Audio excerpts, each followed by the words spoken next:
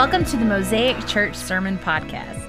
Mosaic Church seeks to engage the modern age with the historic Christian faith. If you don't have a home church, please don't use this podcast as a substitute for being a member of a local community of faith. Whether you call Mosaic your home or not, we hope that you find this sermon convicting and encouraging in your walk with Jesus. Here's our lead pastor, Pastor Greg Brown, with this week's sermon. When Ash and I travel in the car, which is what we did coming back from Florida, I actually flew there, but we traveled back in the car. We like to have a solid audiobook kind of queued up for the trip, right? I think it's a good thing, because ultimately, it's really hard to read while you drive. You know what I mean? Some of you guys do it because you're sitting there texting on your phones and you're driving and you're swerving, and that's not a good thing. Don't do that. That's endangering your life and the lives of others. But we like to have a good audiobook lined up just to listen to something that might be interesting or helpful or otherwise entertaining. And so we try to find something that lines up with both of our interests. Now, this is a little bit difficult because when I'm not reading theological books by old dead guys, I'm usually focused on management, applied philosophy, or biographies. I also enjoy a little bit of sci-fi and fantasy, but I haven't had as much time for that recently as I would like. But Ash enjoys more eminently practical theological books. I like stuff that's kind of heady, makes you think, and it's more, here are some core principles, and then you try to figure out how to apply, right? Ash loves that practical side of things. She's like, tell me what I can do today to live closer to Jesus. And those are helpful books, they're good books, but they're not the kind of books that I'm reading for my own personal leisure, if you will. It's just my personal preference. But she also likes some mysteries. She likes dystopian futures a little bit. When those were popular maybe 10 plus years ago, I think she read all of them that came out between Hunger Games and Divergent and a bunch of other ones. Yeah, very, very interesting stuff. I actually read a few of those because they're close to sci-fi, right? So I enjoyed those. But she reads those. She likes a little bit of history as well, especially if she gets something that has to do with the English monarchy. She's a big fan of the English monarchy. I don't know why. We broke ties with them for a reason. Are you a redcoat in disguise? Okay. Anyway, but we found a few places where our interests overlap. And those books have really been great so far. One of those, we listened to The Magnolia Story by Chip and Joanna Gaines. We watched their shows, things like that. And we enjoyed listening to that because we used to have a home blog, and so we enjoyed that together. But this last time on our way home, over the last couple of days, we listened to The Ride of a Lifetime by Bob Iger, who served as the CEO of the Walt Disney Company from 2005 to 2020. And is now serving in the same capacity again because his successor got summarily fired, which is a crazy story in and of itself. But whatever your thoughts are on Bob or Disney, he is admittedly an influential and successful figure in society today.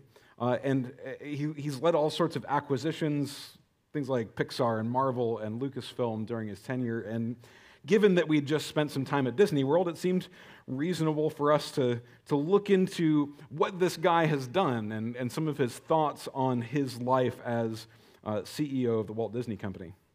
And one of the things that Mr. Iger stressed throughout the book was integrity.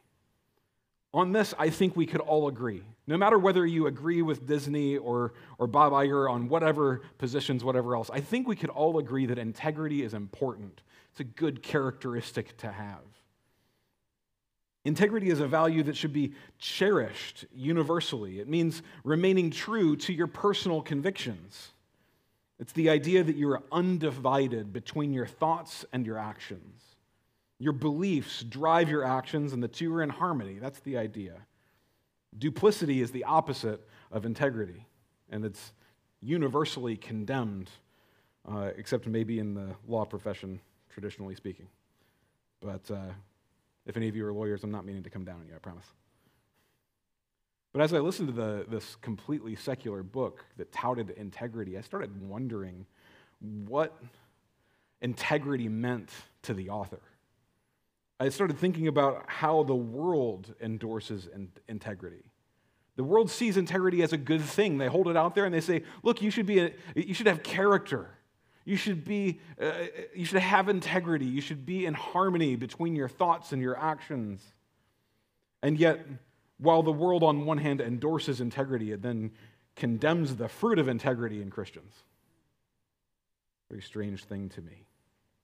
You see, Christians believe that God is the source of truth and that He has given the Bible as the sole authoritative and inerrant expression of that truth. The fruit of integrity in the Christian is faithfulness to God's commands. If faith is in our hearts, then having integrity means that we are faithful to God in what we say and what we do. But the world tells us this is wrong. Satan, working in society at large, bids us first to become duplicitous. He wants you to sin by neglecting what God has commanded or doing what God has forbidden. He wants you to keep your faith in your heart and let your hands go through the motions, do whatever they want. He then wants you to feel bad about your actions not lining up with your beliefs so that you actually change your beliefs in order to feel better about yourself again. And that's just how it works, isn't it? You capitulate here or there. You sin a little here. You feel bad about it, but you make excuses as to why it's understandable or why it's necessary. And then you start to construct a little list of exceptions that you take to God's clear commands. You say, I know it's wrong, but I don't have a choice. That's what I have to do. That's just how it is. Many, and perhaps most, sins are actually understandable. We're all sinners after all, aren't we? We understand what it means to be tempted and to fail. But no sin is permissible, even with the best of intentions. No sin should be accepted, no matter what your excuse. In this week's sermon in our Stories series, we're going to spend some time looking at Daniel. And the kids are actually studying Daniel in their classes right now. So I figured this would be a nice way to link in. I apologize to Brittany for jumping the gun a little bit. We're jumping forward in the story. But hopefully when they come back around to it, they're going to go, oh, Pastor Greg talked about that. One would hope. So we're actually going to be in chapter 6 of Daniel. This is the story of Daniel in the lion's den. It should be relatively familiar if you've been around Christianity for any amount of time. But don't make too many assumptions. Don't make too many assumptions. I'll come back to that at some point later, perhaps. But rather than reading the entire passage, because it is a bit of a long passage like we normally do, I'm just going to take it in little by little. So that means that we won't be standing for the reading of God's word like we normally do before a sermon. So here's what I'm going to ask. I simply ask that as I read the scripture today, that you would receive it with gladness and thanksgiving as the inspired and inerrant word of God. Just receive it. And that's how I want you to prepare your hearts this morning to hear God's word. As a story, Daniel's encounter with the lions in Daniel 6 stands alone pretty well. I like that about this story. You don't need to know a ton about history in order to understand the story itself. You don't need to know a ton about even Daniel's backstory within the context of this book in order to really understand what's going on here. That said, the overarching theme of Daniel as a book, just want to put out there, is God's faithfulness to his people and his sovereignty over all the powers and authorities of the earth. Does that make sense? That's sort of the overarching theme. And Daniel himself is shown to be sort of an ideal Israelite. So far as I can tell, no sins are ever mentioned in the book of Daniel that Daniel committed. If you read this book alone and you assumed that this was all that Daniel was, you might say he was sinless. That makes Daniel a really hard book to preach, because you might come out with the conclusion that Daniel was perfect. Now, I know from the rest of Scripture that Daniel was not perfect. All of us have fallen short. There is only one man who was perfect and is perfect, and that's Jesus Christ. So Daniel was a sinner just like the rest of us, and yet Daniel is held out as an example, as the paramount of an Israelite who remains faithful to God. And so his sins in the narrative context are minimized. They're not shown in order to provide this consistent narrative where Daniel is this ideal Israelite. In fact, Daniel looks a bit like Jesus. If you think about this story, even just this story in chapter 6, he looks a bit like Jesus, and I believe that was God's intention. I think he wants us to look back at Daniel and see Jesus more clearly. As we read the story today, I would ask all of you to consider how Jesus and Daniel sort of parallel one another. How this story of the lion's den parallels Jesus' life, death, crucifixion, and resurrection. And so with that in mind, let's just start at the beginning. I will read, as I said, from the passage. I'm just not going to have you stand every time I do it. But we're going to read verses 1 through 4 first. It says this: "It pleased Darius to set over the kingdom 120 satraps to be throughout the whole kingdom, and over them 3 high officials, of whom Daniel was one, to whom these satraps would give an account, so the king might suffer no loss. Then this Daniel became distinguished above all the other high officials and satraps, because an excellent spirit was in him, and the king planned to set him over the whole kingdom. Then the high officials and the satraps sought to find a ground for complaint against Daniel with regard to the kingdom, but they could find no ground for complaint or any fault, because he was faithful, and no error or fault was found in him." To this point in the narrative so far, Daniel has achieved an incredibly high position in the government of Babylon. History tells us that the Persians took Babylon after Daniel had risen to power just under the king. The Persians took Babylon by surprise and set up their own government. So while Darius the Mede is never mentioned outside of Scripture, the best guess here is that Darius is one and the same with Cyrus, who was the founder of the Persian Empire. That's the thought. So essentially what happened here is that Daniel rose to power just under the king. The king was assassinated. The Persians took Babylon by surprise. They took them by force, and they sort of let the government kind of remain in place, so it seemed, to a certain extent. If you're interested about more of the history here, the Reformation Study Bible and the ESV Study Bible have really helpful notes.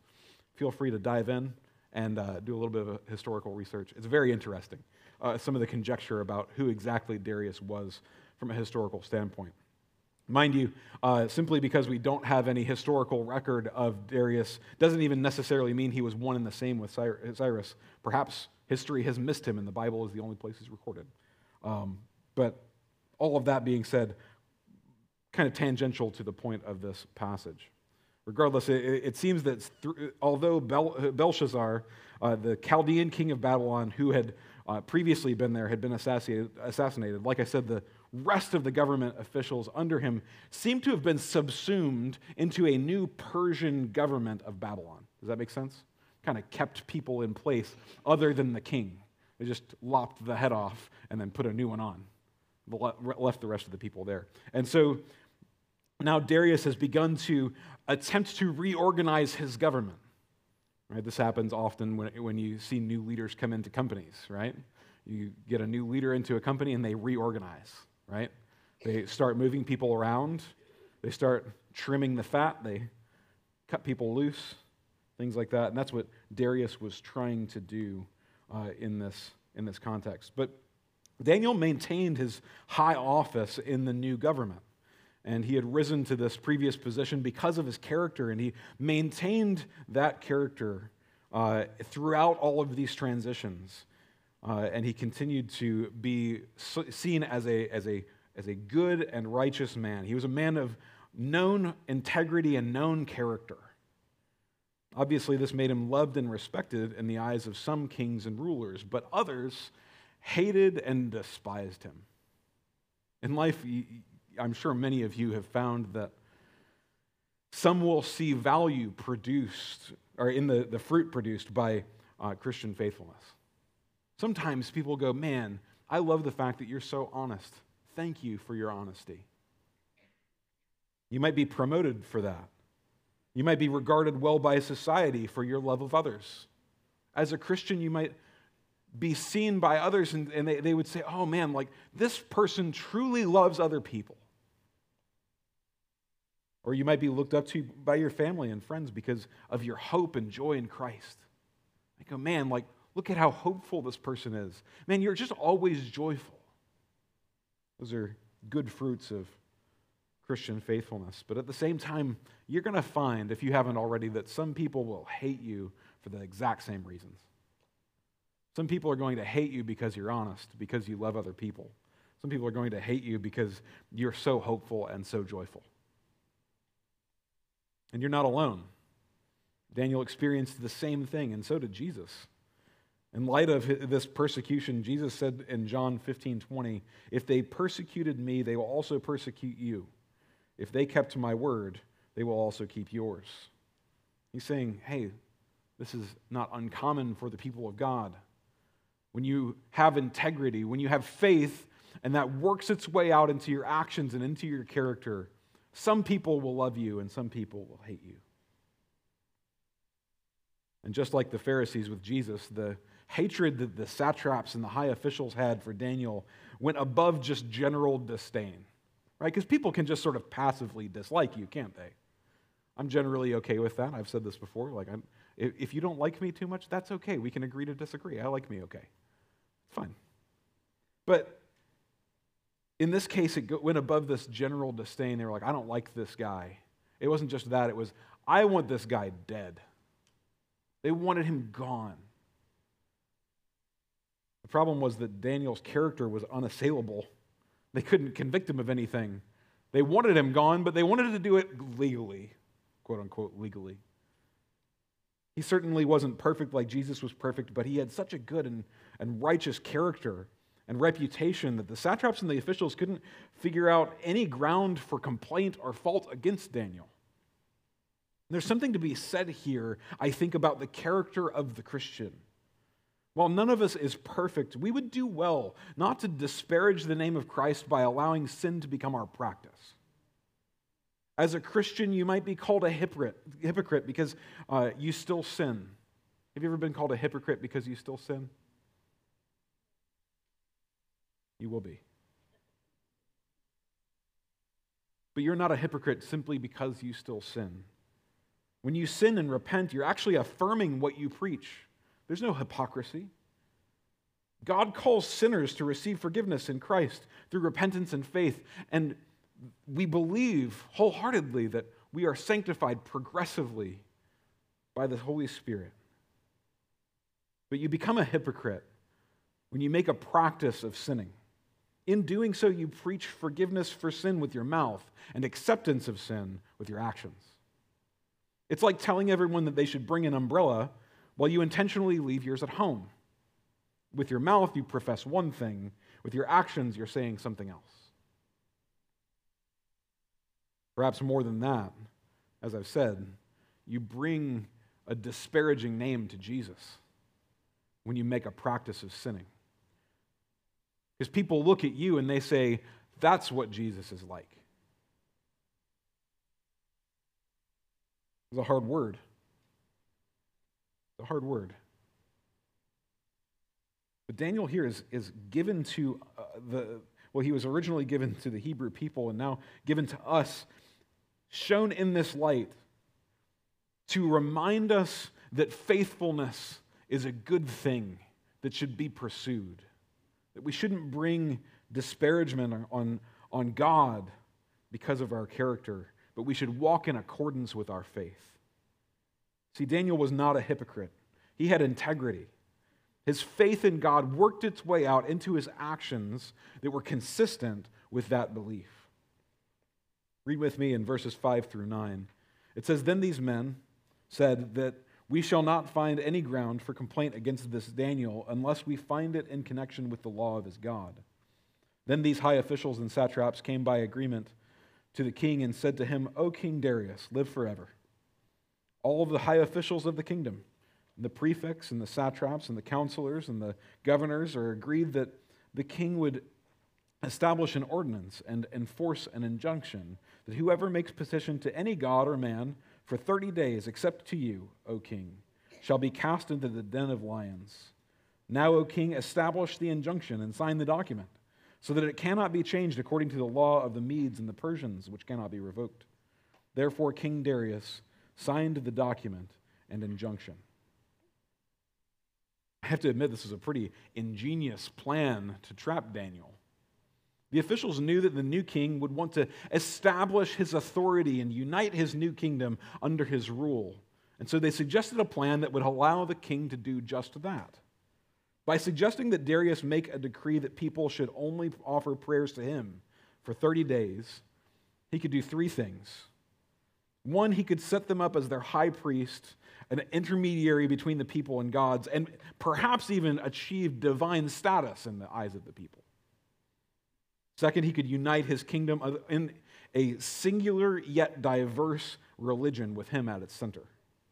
And finally, he could remind his subjects of their dependence upon him as their sovereign ruler.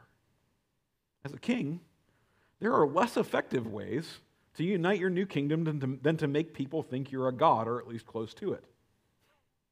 Don't you know that that's true? I was talking to someone the other day that said that they were having a conversation, and the ultimate thing was, they were like, hey, this seems unwise, this decision you're making seemed unwise, and that person said, well, God told me to do it. It's a trump card, isn't it? Right? Like, it was obviously unwise. It was obviously, at least from all outward perspectives, not from God, and yet there they are saying, oh, God told me to do it. Right? The same kind of thing here. If Darius could establish himself as a god, then whatever he said, people were going to go, well, Darius told me to do it. And that was going to be the end of that argument. But Daniel had been left out of this discussion about this law. See, not all, they said all, verse 7, all the high officials of the kingdom. There were 3. There were only 2 involved in this discussion. That's not all. Daniel got left out because he certainly would have stood against this particular injunction. Unfortunately, the king didn't see through the lie, and he was hasty to sign it into law because he wanted to establish his rulership, his divine status even, over his subjects in this new kingdom. And so Daniel was drawn into conflict. Look at verses 10 through 13. It says, when Daniel knew that the document had been signed, he went to his house where he had windows in his upper chamber open toward Jerusalem. He got down on his knees 3 times a day and prayed and gave thanks before his God as he had done previously. Then these men came by agreement and found Daniel making petition and plea before his God. And they came near and said before the king concerning the injunction, O king, did you not sign an injunction that anyone who makes petition to any god or man within 30 days, except to you, O king, shall be cast into the den of lions? The king answered and said, the thing stands fast, according to the law of the Medes and Persians, which cannot be revoked. Then they answered and said before the king, Daniel, who is one of the exiles from Judah, pays no attention to you, O king, or the injunction that you have signed, but makes his petition 3 times a day. Daniel was a man of incredible integrity and understanding. He knew that the king had no right to outlaw prayer to God Most High. And he continued praying just as he always had. He made no changes. That's integrity, isn't it? That's character. I have to admit that that kind of character and integrity are something that I aspire to. I want that kind of character and integrity. The kind that stands fast in the face of all sorts of resistance, even certain death. Daniel just continued to pray, but he also continued to serve the king faithfully in all other areas. He just refused to cease praying as he always had. I think there's something to be said here about Daniel's moderate response to Darius's decree. He didn't create a rebellion. He didn't start trying to undermine the king's authority.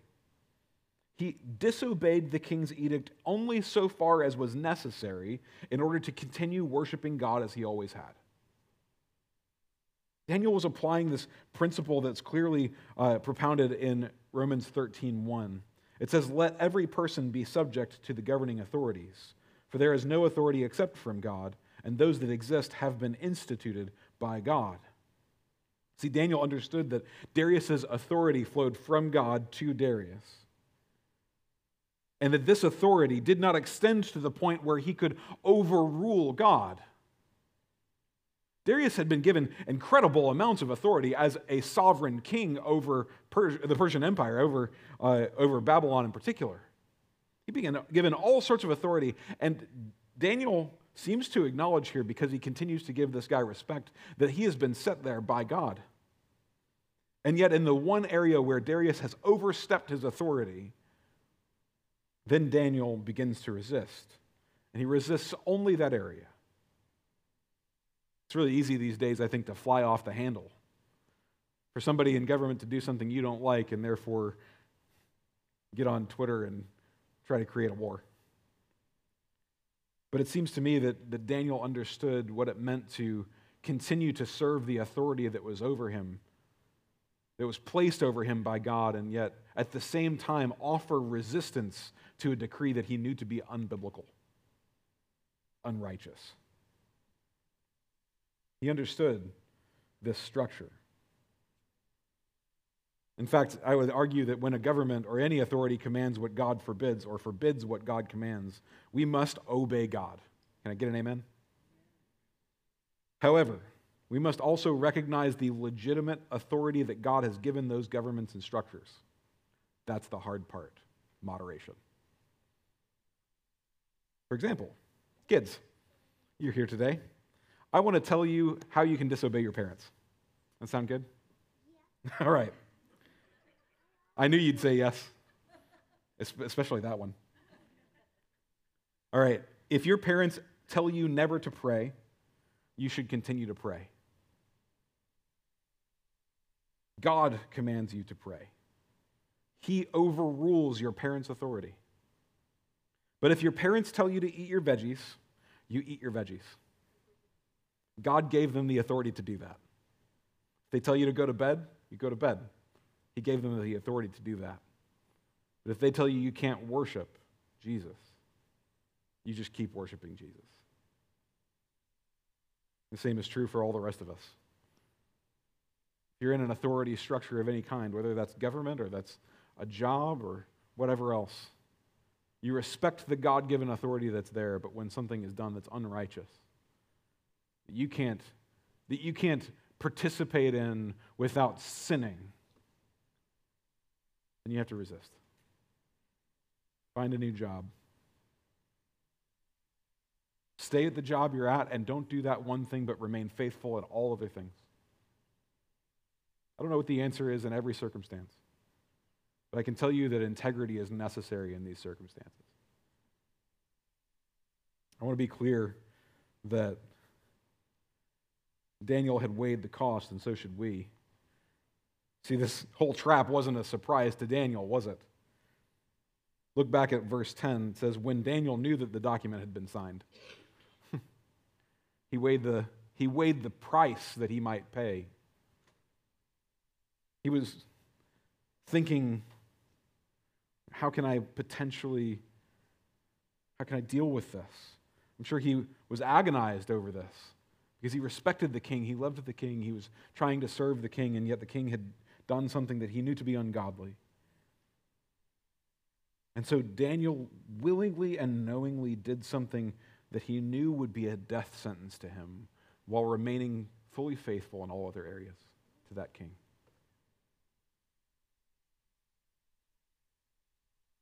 Daniel's faithfulness, his obedience to God, would lead him to death, and he knew it. Look, any husband worth his salt in this room would die for his wife. Any good father would die for his children. But Daniel determined to risk death for the sake of obedience alone.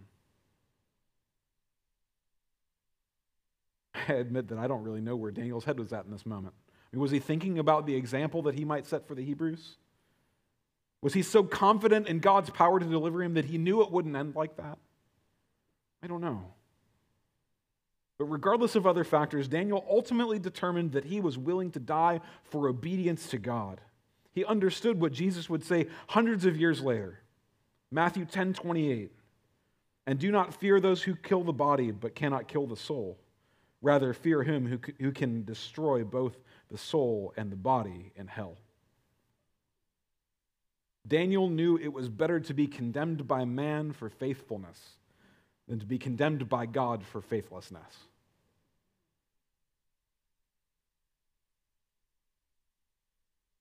And so Daniel made his choice. He determined that he would continue to pray just as he always had, that he would resist in one area. He would remain faithful to God in all areas by remaining faithful to the king, except in that one place where the king had overstepped. Let's read on in our passage this morning, starting in verse 14. Then the king, when he had heard these words, was much distressed and set his mind to deliver Daniel. And he labored till the sun went down to rescue him. Then these men came by agreement to the king and said to the king, Know, O king, that it is a law of the Medes and Persians that no injunction or ordinance that the king establishes can be changed. Then the king commanded, and Daniel was brought and cast into the den of lions. The king declared to Daniel, May your God, whom you serve continually, deliver you. And a stone was brought and laid on the mouth of the den, and the king sealed it with his own signet, and with the signet of his lords, so that nothing might be changed concerning Daniel. Then the king went to his palace and spent the night fasting. No diversions were brought to him, and sleep fled from him. Then at the break of day, the king arose and went in haste to the den of lions. As he came near to the den where Daniel was, he cried out in a tone of anguish. The king declared to Daniel, O Daniel, servant of the living God, has your God, whom you serve continually, been able to deliver you from the lions? I feel like this part of this passage is poetic justice for King Darius, having thought that it was appropriate to set himself up as a god or high priest that people should pray to. While his edict made it seem as though he was the conduit through which the blessings of the gods would flow to his subjects, he was sadly mistaken. He was no god, meting out blessings and curses wherever he pleased. He was a pawn. He was being used by his own officials to kill a man who had been faithful and honest to him his entire life.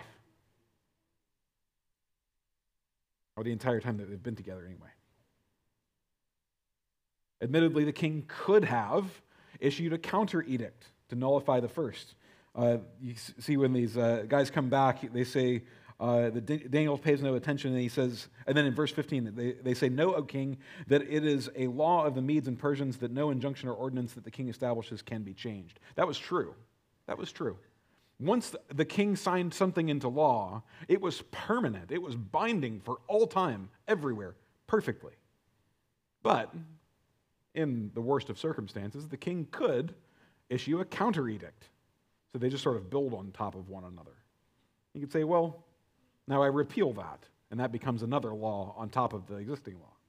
Does that make some sense? He could have repealed it. But Darius is in a bad position because repealing a law made it seem as though you were indecisive. Made it seem as though, as a king, you were not thinking clearly. And so he might lose face in front of his people and in front of all those government officials. And so he decided that that was not an appropriate course of action, given that Daniel, one man, could die and he could maintain authority over the rest of the kingdom. And he was like, I'm okay with that, even though it grieved him. This is one of those situations where I said many sins, at least, are understandable. You can understand the conflict that he was drawn into. He could face a rebellion. Millions of people could die. But he decided that Daniel was worth that price. So he sent Daniel off to the lion's den.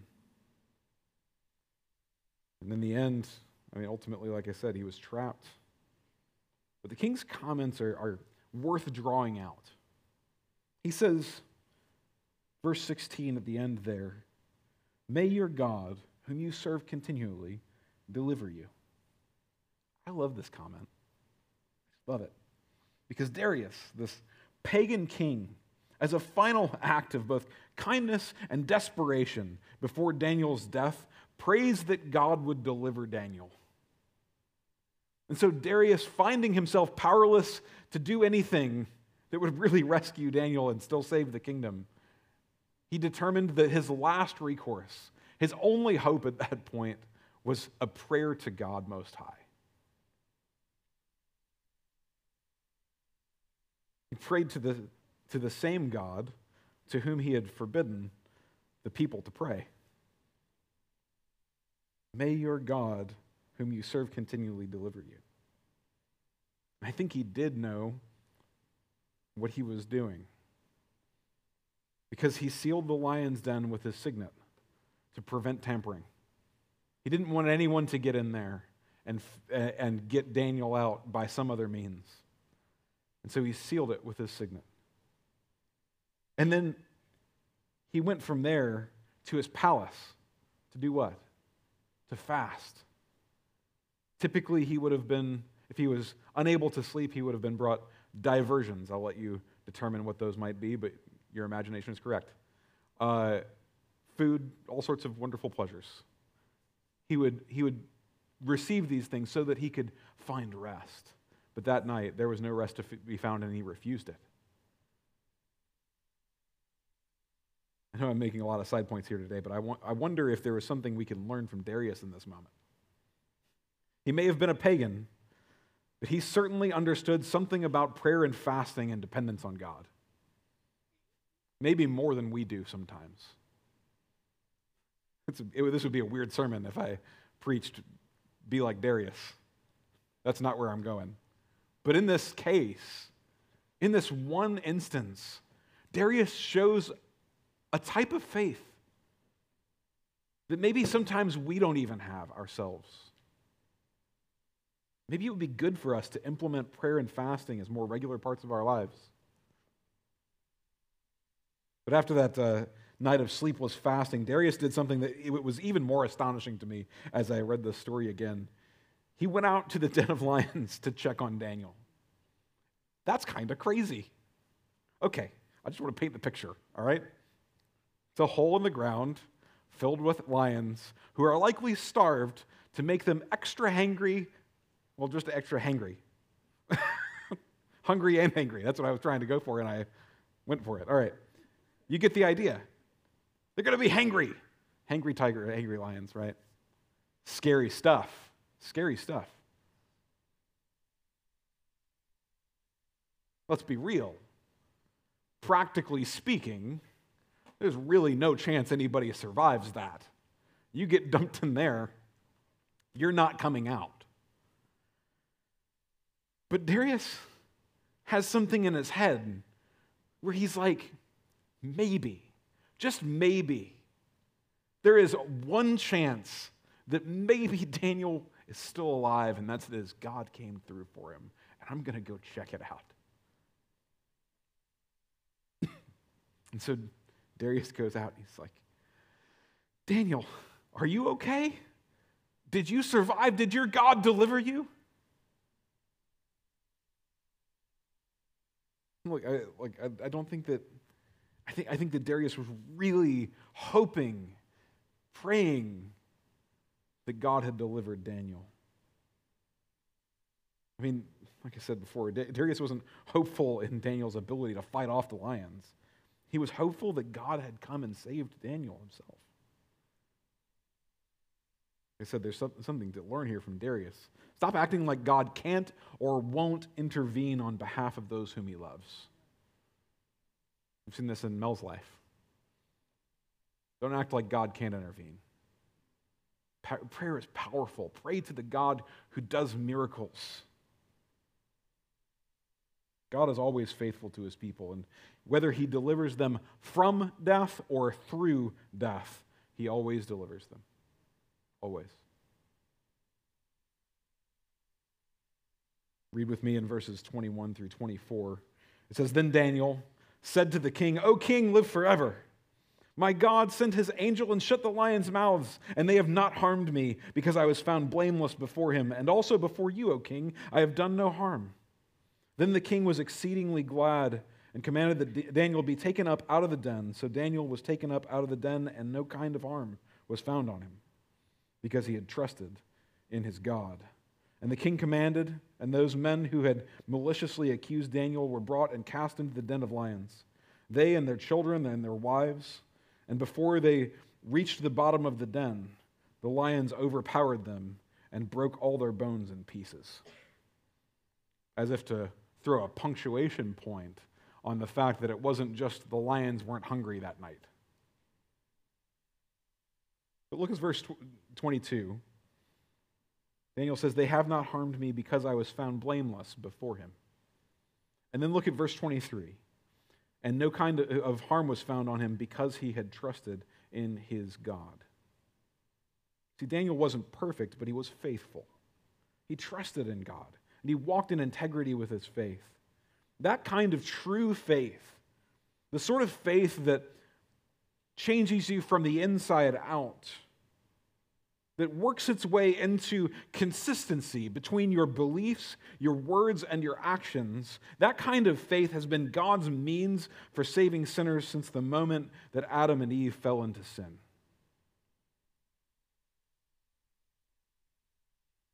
The word says that Abraham believed God, and it was counted to him as what? Righteousness. Daniel was found blameless, not because Daniel was sinless, but because he believed God, trusted him. Daniel was a good and upright man, but his faith was the means by which God saved him. Not only did Daniel's faith save him from the lions, it sparked such overwhelming joy in the king that he actually broke into song, which I love this. Starting in verse 25, "Then King Darius wrote to all the peoples, nations, and languages that dwell on all the earth, 'Peace be multiplied to you. I make a decree that in my royal dominion people are to tremble and fear before the God of Daniel.'"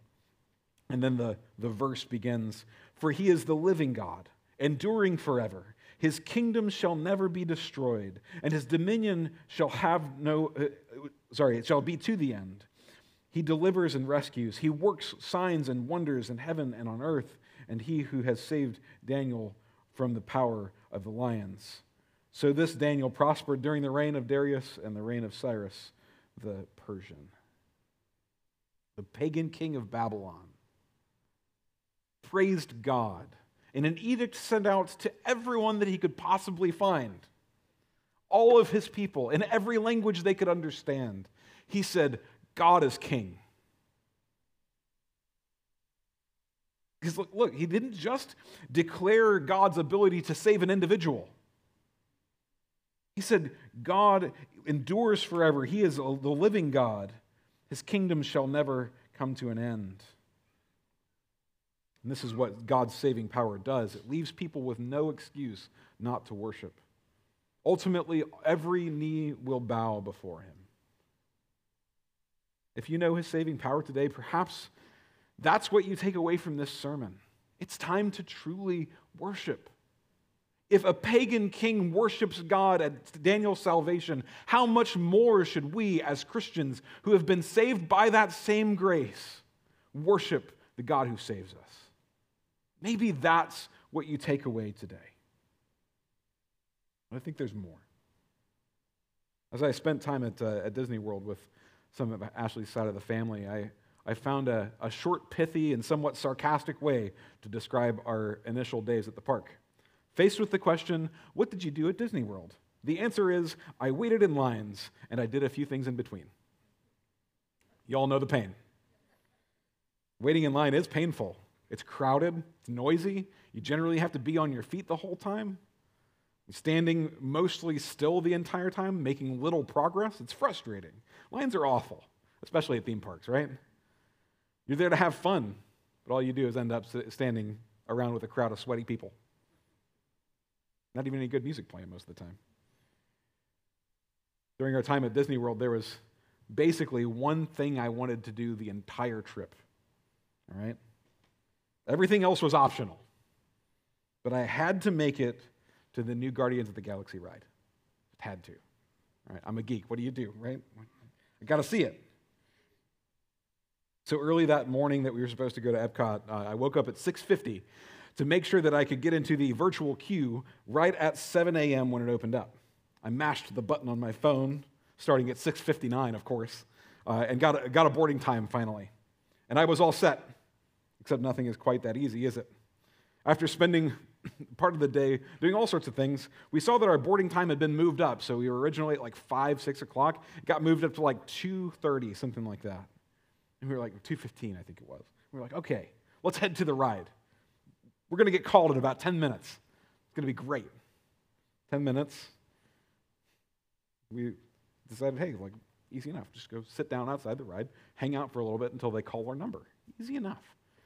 10 minutes extended to 20 to 30. And eventually we waited outside the ride in the blistering Florida sun for what it felt like somewhere close to an hour, just baking. You might notice that I am a little bit more colorful than average. That was one of the reasons. Finally, our group was called, and so we stood up, and what did we do? We walked to the line. So it's a virtual queue. So it's a line to get into the line, right? It's a virtual line to get into the real line. So we walked up to the line, which was already protruding from the building by a good distance, by the way. Then, after an additional 2 hours of line standing, we finally boarded the ride for our 3-minute, 20-second roller coaster experience. At some point, you'd think that maybe we would have lost the will to go on, huh? That there were times, I'll be honest, that I was thinking, like, maybe moving on and doing something else would be more sensible. But here's the thing. We had faith that the ride would be worth it.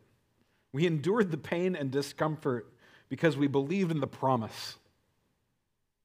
When the story we just read and the others in the book of Daniel were written, there was a singular purpose.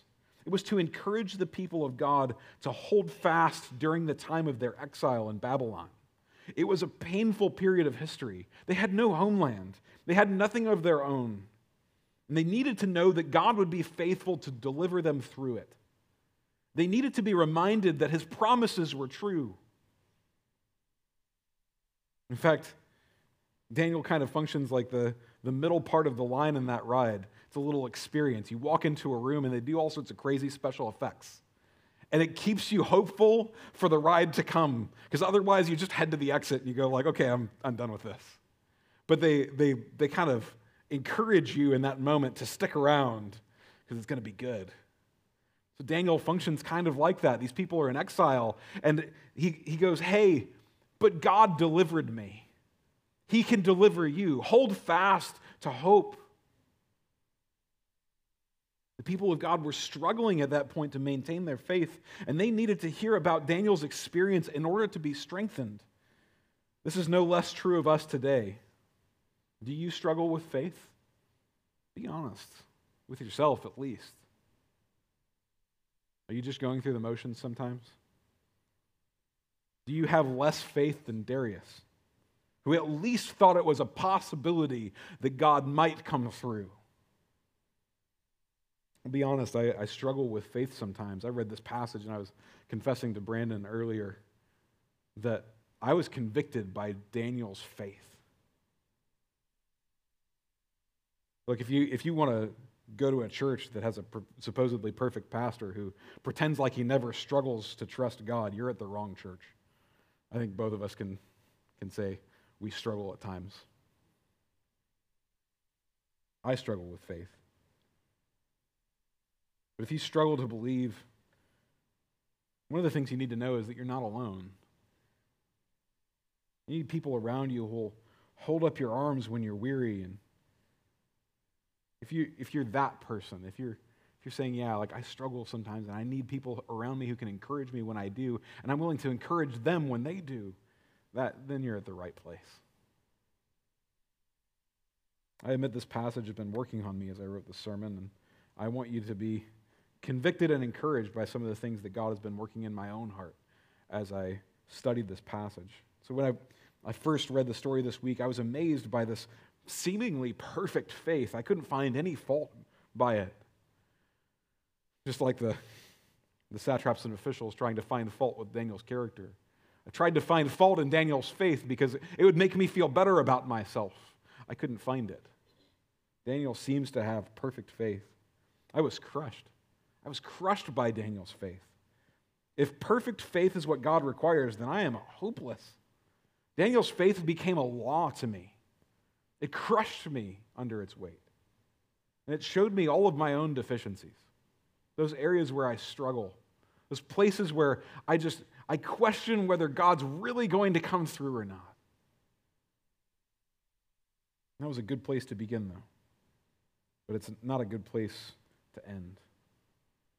As I saw areas where my faith was, and I admit still is lacking, I was drawn to consider who God is from Darius's song at the end of the passage. God is living. He endures forever. His kingdom, that is his authority, is forever. He is my deliverer. He works miracles. He saved Daniel from the lions. Why can't he save me? And if that's who my God is, how can I do anything but trust him? How can I do anything but trust him? In areas where I've become complacent in my faith, I need to be reminded who my God is and what he's done. And so God, in his infinite grace, back in the times when this was written, he used Daniel's example and God's own character and faithfulness to preserve his people during their time of exile as a means of grace, preserved them through it. The encouragement to trust God was a preserving grace to the people of God. They received this story about Daniel's experience in the lion's den, and they could see the character of their God, and they were renewed in their faith. And likewise today, I would like to give you the same encouragement. When your faith doesn't reach the heights of seeming perfection like Daniel's, seek to know God and his faithfulness. Look at how he preserved his people in the scriptures, first and foremost, but also think about throughout church history. If you don't know much church history, go look it up. Go read about the martyrs of the past. Go read about those who have escaped martyrdom because God decided in that moment that he would deliver them from death and not through death. But think about all of those who have been delivered both from and through death. How God preserved them in faith, how he kept them according to his sovereign will. Consider how perfectly faithful God is to those who trust him, even when they are not perfectly faithful to him. But we can go a step further, can't we? We don't have to receive this like Israelites or Hebrew people in the Old Testament. We have a different lens we can look through. We can look at this from a New Testament perspective. We know that there is one true hope for people who struggle in their faith, who desire perfect faith and perfect integrity with that faith, but fail to attain that perfection. One hope. And that hope is the one who was persecuted by those who hated him, the one who was found guilty for his faithfulness, the one who was brought before a powerless ruler who sentenced him to death, the one who was delivered from death, and the one who is exalted above all others. His name is not Daniel, but it is Jesus Christ our Lord. He was not saved from the pain of death, but overcame death by being resurrected and raised to the right hand of God the Father, not over a temporary earthly kingdom, but over the eternal kingdom of God. In him we hope, not in our own ability, not in our own perfect faithfulness, but in his perfect faithfulness. My message to you today is the same message as was to the exiles in Babylon. Hold fast to Christ. Hold fast. Where you are tempted in this world, where you're thinking, is it worth it? Hold fast. Trust him. What he promised is true. Fight to take God at his word. Trust in Jesus. Fight the good fight of faith. That's the fight to believe. And seek to live your life then in worship to the one who was perfectly faithful to his people. That one, Jesus Christ, is our true hope. Trust him today.